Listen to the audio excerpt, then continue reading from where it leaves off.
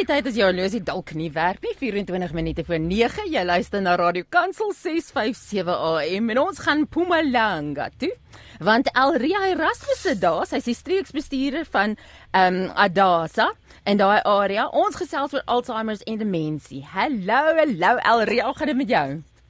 Baie nie. Hallo, gaan dit met jou? Goed en met jou, ek sien jy's gemute, of ek's nie seker nie. Daar's hy, maar nou het ons jou op WhatsApp, jy weet backups van backups. Ons doen mos nou maar die planne en alles. Elria, ek is gaande oor jou naam. Elria, dis so mooi, baie ek gaan dankie. kyk wat hy beteken. Hy beteken El vir God en Ria vir reveal God. So om die Here te openbaar is wat jou naam letterlik beteken, according to a user in South Africa. Dis so 'n cool naam. Hallo, gaan dit? Ja, baie dankie. En ja, ag, goed en met jou, Janine. Fantasties, baie dankie. Okay, jy gaan my eers moet vertel van Adasa. Wat doen julle? Alright, net vir die wat nie weet nie, Adasa staan vir Association for Dementia and Alzheimer's of South Africa. En ek is die maatskaplike werker en streeksbestuurder van Adasa in Mpumalanga. Ons kantoor is in Mbombela of Nelspruit. En ja, ek is eintlik maar in beheer van Mpumalanga of die bewusmaking van die gemeenskap oor demensie, wat dit is, wat die tekens en simptome is en wat mense te doen staan as hulle hierdie goed begin opmerk. Ja, ek bied maar eintlik psigososiale ondersteuning aan families. Ons doen tuisbesoeke, ons doen kognitiewe assesserings. Dis nou die eerste tipe assessering wat mense doen om vas te stel of die persoon aan demensie ly. En ja, ons berus die familie dan toe met vaardighede en praktiese wenke van hoe om so 'n persoon te versorg en te hanteer. Ja, ons het ondersteuningsgroepe wat ons ook hardloop in Mpumalanga tans 4 en dis 'n platform dan nou spesifiek vir versorgers van mense wat ly aan demensie op 'n private vlak en ook professionele vlak. Nou maar baie mense wat daai twee woorde hoor, Alzheimer's of demensie. Die eerste ding wat by jou opkom is vergeetachtigheid. En my lewe is ek baie vergeetachtig oor baie dinge. Hoe weet jy nou, wat is die verskil tussen iemand wat het bly nogal genuine baie, hulle sê slim mense is baie vergeetachtig. Hoe weet jy, dis demensie of Alzheimer's? Ja, ek dink dit is normaal om te vergeet en veral in vandag se tyd, die tipe tyd waarin ons leef. Verstaan, dinge is very fast paced, mense se angsvlakke is hoog, daar's baie wat gebeur. Maar die tipe vergeetachtigheid wat ons dan nou assosieer met demensie is anders as normale vergeetachtigheid. Met normale vergeetachtigheid is daar 'n recall. Soos jy weet jy vergeet. Jy is bewus van dit wat jy vergeet en jy onthou weer. Verstaan, so dit is 'n bietjie hier vergeet, bietjie daar vergeet, maar dit is nie van so 'n aard dat dit eintlik jou funksionering affekteer nie. Die vergeetachtigheid wat saam met wat gepaard gaan met demensie is 'n meer permanente vergeetachtigheid of 'n vergeetachtigheid wat plaasvind weens skade aan breinselle of skade aan dele van die brein wat help met geheue en is 'n permanente vergeetachtigheid. Met ander woorde, so 'n persoon sal sukkel om weer 'n recall te doen of hulle kan nie hulle steps retrace om weer te onthou wat hulle vergeet nie en hulle vergeet. En is meer as net vergeet woorde of name of afsprake, dis 'n vergeet hoe om my skoene vas te maak. Dis 'n vergeet waarvoor hierdie sleutels is, soos die identifisering van sleutels, is nou vir die kar of is nou vir die huis. So dis 'n ander tipe vergeetachtigheid, is 'n bietjie meer ernstige tipe vergeetachtigheid. Maar dit kom ook met 'n proses. Dis nie van die begin af so erg nie. It's a gradual thing. Ja, en soos fisies, wat gebeur? Krimp jou brein of wat presies gaan fout nou? Ja, jy is nie verkeerd nie. Met Alzheimer siekte meer spesifiek het hulle bewys dat daar 'n krimping of die brein atrofieer, maar dit gebeur weens breinselle wat stadig maar seker doodgaan. En ek wil nou nie vreeslik tegnies raak nie, maar net om 'n idee te gee van wat in die brein van 'n persoon gebeur met Alzheimer siekte, daar vorm 'n proteïen. Hulle noem dit 'n beta-amyloid plaque. Dit is 'n baie taai tipe proteïen wat binne die breinselle gaan sit, maar ook tussen breinsel waar hulle veronderstel is met mekaar te kommunikeer, tussen die koneksies. En as daai proteïen daarna saampak, dan veroorsaak dit breinselskade. So die breinselle gaan dan nou dood en soos wat die breinselle verminder, krimp die brein dan nou. So dit is wat anatomies of fisies dan nou met die brein gebeur. En dit gebeur in 'n baie spesifieke deel van die brein eers. Ons noem dit die area waar jou hippocampus is. Dit is die fabriek van waar geheue gevorm word. En geheue word reg oor die brein gestoor, maar dit word in die hippocampus gevorm. So hierdie taai proteïen gaan pak eers saam in die hippocampus, maar dit versprei dan oor die hele brein. So al die funksies word naderhand ook dan nog geaffekteer, nie net die geheue nie. Okay, maar hoekom is dit dan ongeneeslik? Kan mens nie net iets skryf wat hierdie proteïen oplos en dan is hy weg nie?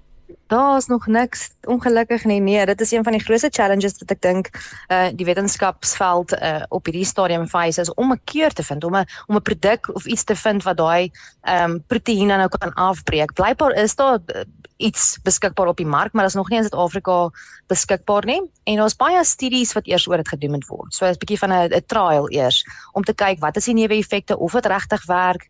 Ja, so dit is baie moeilik. Veral in die beginstadiums van Alzheimer, oor dit hierdie plaak so sporadiese dele van die brein aanpak, is die tekens en simptome nie baie nie, of nie van so 'n aard dat mens eintlik baie vinnig kan opmerk nie. En dan, hoe weet jy dan jy het Alzheimer? So eintlik eers hier na 3-4 jaar, na daar 'n substantial amount van hierdie beta-amyloid plaak in die brein saamgepak het, dan kan mens nou baie erge simptome begin sien, en dan wil mense medikasie hê, en dan is eintlik te laat, want dan sal baie van die brein hulle reeds beskadig. So, kyk, dadelik as mens dink aan Alzheimer's, want dis voel vir my amper die meer bekende naam uiteindelik tussen ons gewone plebs rond is Alzheimer, en dis 'n baie scary naam, né? As jy dit hoor, dadelik dink jy aan iemand wat wegloop by die huis en nie die pad terug kan vind nie. Dis die eerste persepsie wat jy naastie vergeet, is daai spesifieke ding. Hulle loop weg van die huis af, of hulle sê hulle wil huis toe gaan, maar hulle is klaar by die huis, daai tipe van ding. Wat kan die oorsaak wees, of en ook hoe hanteer mens so iets as dit nou hier reg voor jou is en jy weet, o my ade? Ja, dit gebeur nou. Nee, dit gebeur eintlik baie meer algemeen. Dis 'n algemene tipe ding wat kan gebeur. En dit gebeur hoofsaaklik oordat die deel van die brein wat jou oriëntasie, of wat help met oriëntasie tot tyd en plek, wat vir jou sê ek is nou hierso en dit is nou die tyd en dit is wat gebeur het, is beskadig. So 'n persoon hou nie tred met tyd nie. Nou wat dan gebeur is, hy word wakker eendag en die omgewing is totaal onbekend. Die mense is onbekend. Hulle is te mekaar, hulle kan nie onthou hoe hulle daar gekom nie, en wat hulle dan tipies sal doen is wel terugkeer na bekendheid, en ek gaan nou huis toe. Verstaan, dit in my brein maak dit sin, ek gaan nou pad vat, ek gaan nou huis toe. En dit so die wandering of die wegloop gebeur as gevolg van dit, maar ook miskien omdat hulle vir te lang tye by die huis alleen gelos word. Hulle soek mense wat bietjie meer bekend is, en dan loop hulle by die hek uit. En dit is ook ongelukkig een van die dinge van demensie, is die deel van die brein wat vir jou sê wat is reg of verkeerd, of wat is veilig en nie veilig nie. Jy vermoed om te onderskei tussen dit is ook geaffekteer. So vir hulle maak dit miskien logies sin om te gaan soek na mense en by die hek af van die straat te loop, al weet ons dis nie veilig om so iets in vandag se tyd te doen nie. So dit gebeur, en die hantering daarvan is, ja, dit is tricky, maar die beste wat mens kan doen is nou maar om 'n tuisversorger te kry, nommer 1, om seker te maak dat so 'n persoon daar genoeg observasie is, of genoeg mense is om oogie te hou, verstaan, om te voorkom dat die persoon dan nou wegloop. Het kan voorkom dat hulle verveeld is, dat hulle iets wil gaan soek om te doen, of leef in die verlede, ons noem dit time-lapsing, waar hulle byvoorbeeld insidente in die verlede herleef en dink hulle moet terug gaan werk toe, of hulle moet nou weer skool toe gaan. Want dit is 'n algemene ding wat gebeur eintlik, herleef insidente of gebeure van die verlede, baie intens. En dan die hantering, kan ek sê, praktiese wenke wat mense dan kan doen, is om nie met hulle te raas nie met hulle te argumenteer en vra nou waarheen is jy op pad? Weet jy wat jy nou doen? Nee, maar hierdie is jou huis.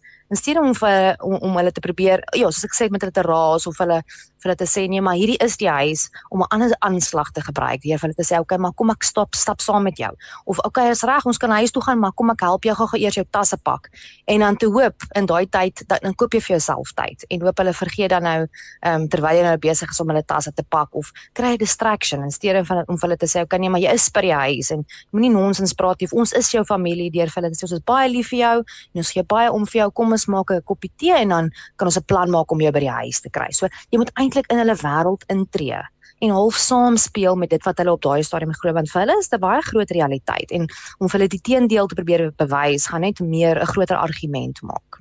Want ek luister hierna, Elrian, en my hart, jy kry eintlik seer by die gedagte dat daai onsekerheid daar is, dat jy nie, dis moet skrikwekkend wees om skielik nie te weet wie is die mense om jou en waar jy nou is nie, en partykeer nie eers wie jy self is nie.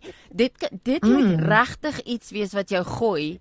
So hoe mense jou dan hanteer, kan ek dink, moet net met teerheid en met absolute respek wees. Respek vir al, want dit voel soos of jou waardigheid verloor in die proses. Jy is heeltemal reg, Janine. Ja, dit is verskriklik belangrik. Ek dink mense vergeet ons daar's so 'n saying in 'n gesegde in Engels wat lui the person with Alzheimer's or dementia is not giving you a hard time, they are having a hard time. Verstaan mense weet glad nie, verstaan hoe hulle die lewe prosesseer en hoe hulle dinge sien en verstaan is soveel anders as ons en die beste wat jy kan doen is om so 'n persoon met baie geduld en baie liefde, soos wat jy sê, met baie deernis te hanteer, want hulle is baie meeste van die kere angstig. Ja, ek kan dink. Ek sien ook dat hulle baie keer laatmiddag rusteloos word. En dalk meer de mekaar is as gewoonlik. Is daar 'n rede daarvoor? Ek sien hy selfs 'n naam, sundowning. Ja, so met sundowning en dit is tipies iets wat laatmiddag gebeur soos wat jy sê in 'n sekere stadium waar die brein al redelik erg geaffekteer is of beskadig is en dit is dan nou wat ons nou sien tipies verskeie gedrag soos rusteloosheid, begin rondloop, baie geïrriteerd, baie emosioneel, meer deur mekaar as vroeër die oggend. En ek dink 'n baie logiese verklaring daarvoor is die brein is moeg. Daai tyd van die brein, daai tyd van die dag het die brein al reeds hard gewerk om dinge te prosesseer en sin te maak van die lewe. So die brein is moeg. En ook, ek dink baie ander goeie logiese verklaring is 'n laatmiddag tydperk is gewoonlik 'n geskarrel. Ek meen, ek en jy ry huis toe, ons gaan maak kos, die kinders moet uitgesorteer word. So dit is eintlik 'n baie, hoe kan ek sê, besige tyd van die dag vir meeste mense. En daai memory is nog steeds daar. Veral vir daai ouer persoon wat daai tyd van die dag besig was, kan ek sê 'n aktiewe lewe gehad het. So hulle voel hulle wil iets doen. Hulle moet nou besig wees met iets. En die praktiese wenk wat mense dan nou kan gee is om hulle 'n bietjie te laat oefen, te laat gaan stap. As jy kan sien hulle begin rondbeweeg en is rusteloos. Vat hulle vir 'n rustige oefenstappie as hulle nog kan loop. Doen bietjie strek oefeninge of sit vir hulle musiek aan. Verstaan, rustige musiek om hulle te kalmeer. En nie vir hulle dan aktiwiteite te gee wat baie, kan ek sê, konsentrasie verg nie. Sit vir hulle miskien 'n natuurprogram op die TV. So dit hang af met watse simptoom van sundowning hulle presenteer om dit dan te hanteer. Maar om hulle rustig te hou of vir hulle 'n bietjie van 'n distraction te gee as hulle dan nou so agitated voorkom. Skus, as jy nou sê as hulle nog kan loop, wat beteken dit? Beteken dit dat hulle op 'n stadium daai funksie verloor? Korrek. Kyk, die brein beheer alle funksies van die liggaam, ook jou spierbeheer. So op 'n latere stadium word loop vir hulle of beweging baie moeilik, loop baie stadig en oor die visuele korteks ook geaffekteer word, sien hulle nie lekker nie. Hulle visie verander verskriklik baie. Hulle periferale visie verdwyn, hulle kyk af as hulle loop, hulle is baie onseker oor beweging. So ons onderskat eintlik demensie en die effek wat dit op die hele brein het. So ja, beweging word moeilik. Hulle is nie meer so mobiel soos wat hulle altyd was nie, maar ook ek dink met ouderdom, ongelukkig is om te val, hulle val en hulle kan die heup breek, hulle self stamp, daai tipe van goed, ander kwale kan hulle miskien later inhaal wat maak dat hulle nie meer so mobiel kan wees nie, ongelukkig. Okay.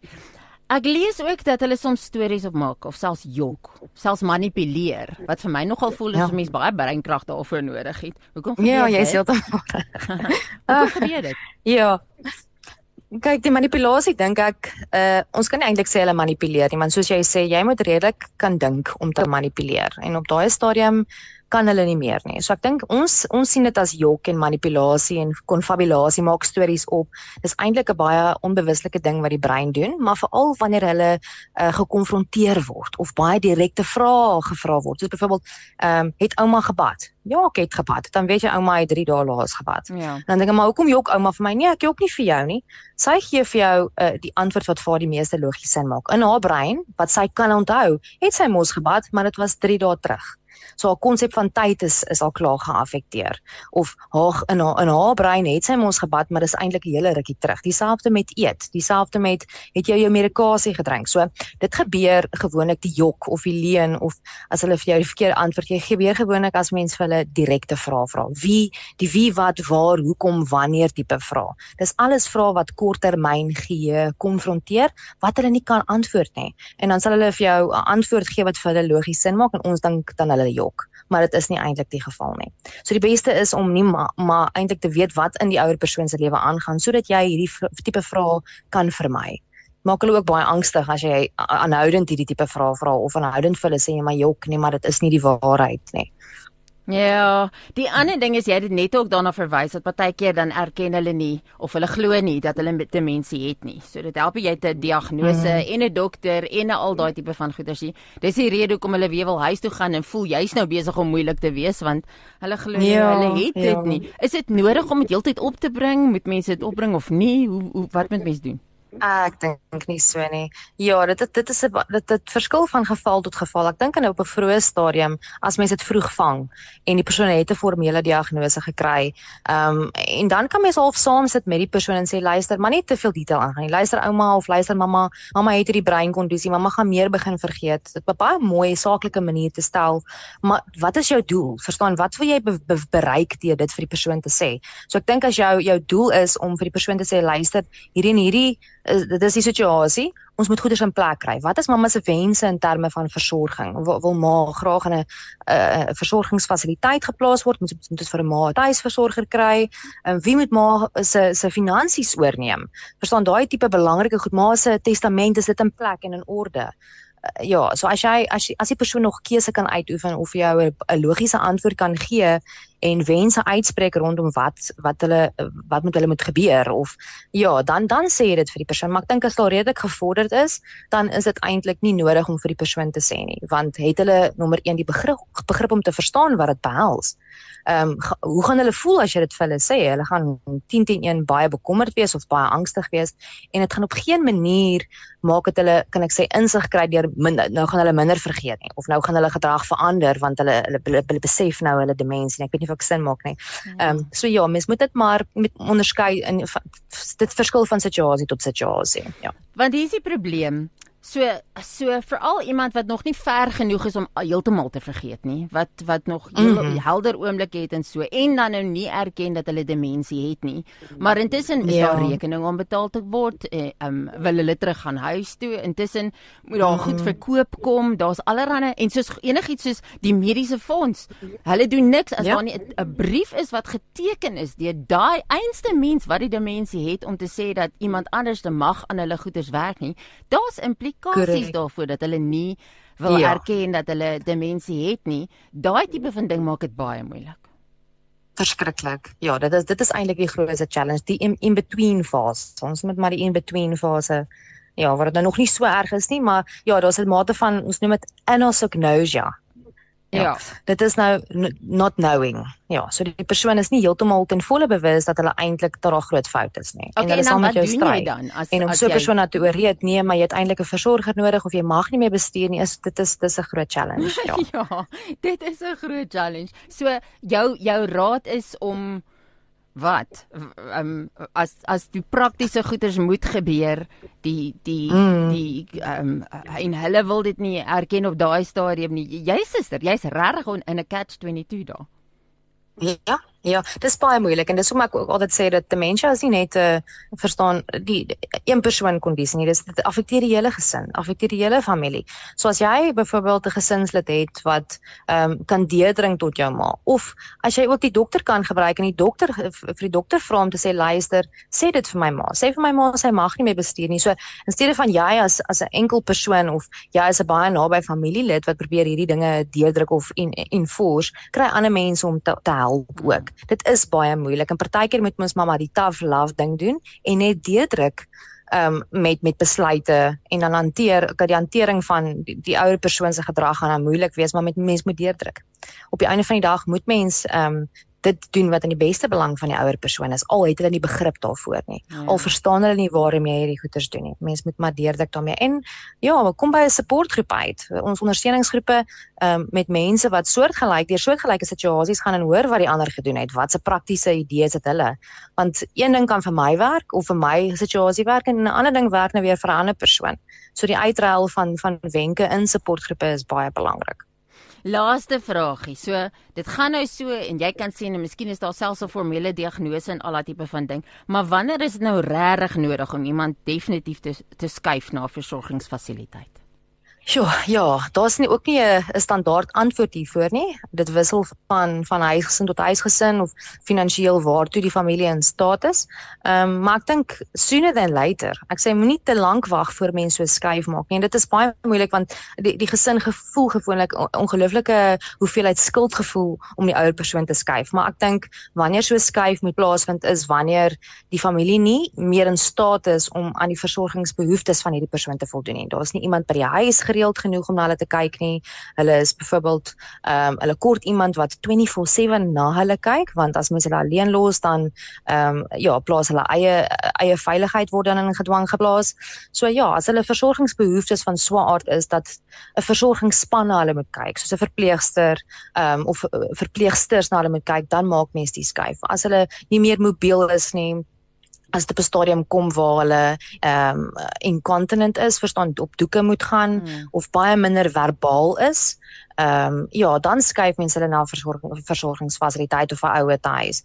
Kyk, ek dink dit is net belangrik om te weet dat om 'n persoon tuis te versorg is traumaties vir die hele gesin. Dit is traumaties om te sien hoe gaan mamma of pappa of ouma of oupa agteruit voor ons oë en dit verg ongelooflik baie geduld, baie liefde, baie deursetting om so na so 'n persoon te kyk. En partykeer is 'n familie, meeste van die kere is 'n gesin of 'n familie nie in staat om dit te doen nie want hulle werk self. Hulle het hulle eie verantwoordelikhede en prioriteite en dan die persoon by die huis dan om te sien is 'n voltydse werk. So dit is belangrik dat ja, om hierdie skuif te maak sooner than later. As mens dit op 'n te laat stadium maak, dan pas die persoon met demensie vat dit baie lank vir hom aan te pas of hulle pas eintlik glad dan nie aan in die versorgingsfasiliteit nie. Hulle gaan miskien heeltyd vra hulle wil huis toe gaan of sê nee, hulle word geslaan of hulle kry nie kos nie of hulle word nie gebad nie. So dit is dan nou wat mense tipies kan ondervind. Adasa, as mense hulle wil kontak, meer raad soek hierdie ondersteuningsgroepe alles wil bywoon, wie kontak hulle hoe? Ons webtuiste is nog under construction, so ek dink die beste manier om ons te kontak of kontaknommers te kry, is om ons op ons Facebook webblad te kyk. Ja, daar is al ons 8 provinsies met kontakpersone en besonderhede is daarop, maar julle is welkom om ons daar, ja, te gaan soek. En die webwerf is? Ons Facebook webwerf, ja, is Adasa, dit is eintlik ons ou naam, Alzheimer South Africa, en dan hakkies Adasa, so julle is welkom om ons daar boodskapie te stuur. Ons webblad is onder konstruksie, maar daar is nog kontaknommers daar ook, en e-posadresse, as mense ons in die hande wil kry. Okay, Alzheimer South Africa. Nee, goed, ons sal julle vind. Ja. Dankie vir die werk wat julle doen. Trots op julle, want ons weet dit kom nie maklik nie. Dit is 'n belangrike werk en mense voel baie clueless is die Engelse woord, né? Clueless. As hierdie ding jou trof, dit voel altyd dit sal met ander mense gebeur, dit sal nie met jou gebeur nie en dan doen dit en dan weet jy nie. So baie dankie vir die werk wat julle doen en mag julle werk geseënd wees en mag julle regtig verhoudinge tussen familielede help en in stand hou en mag mense dan, jy weet, op 'n waardige manier kan hanteer kan word tot op die laaste.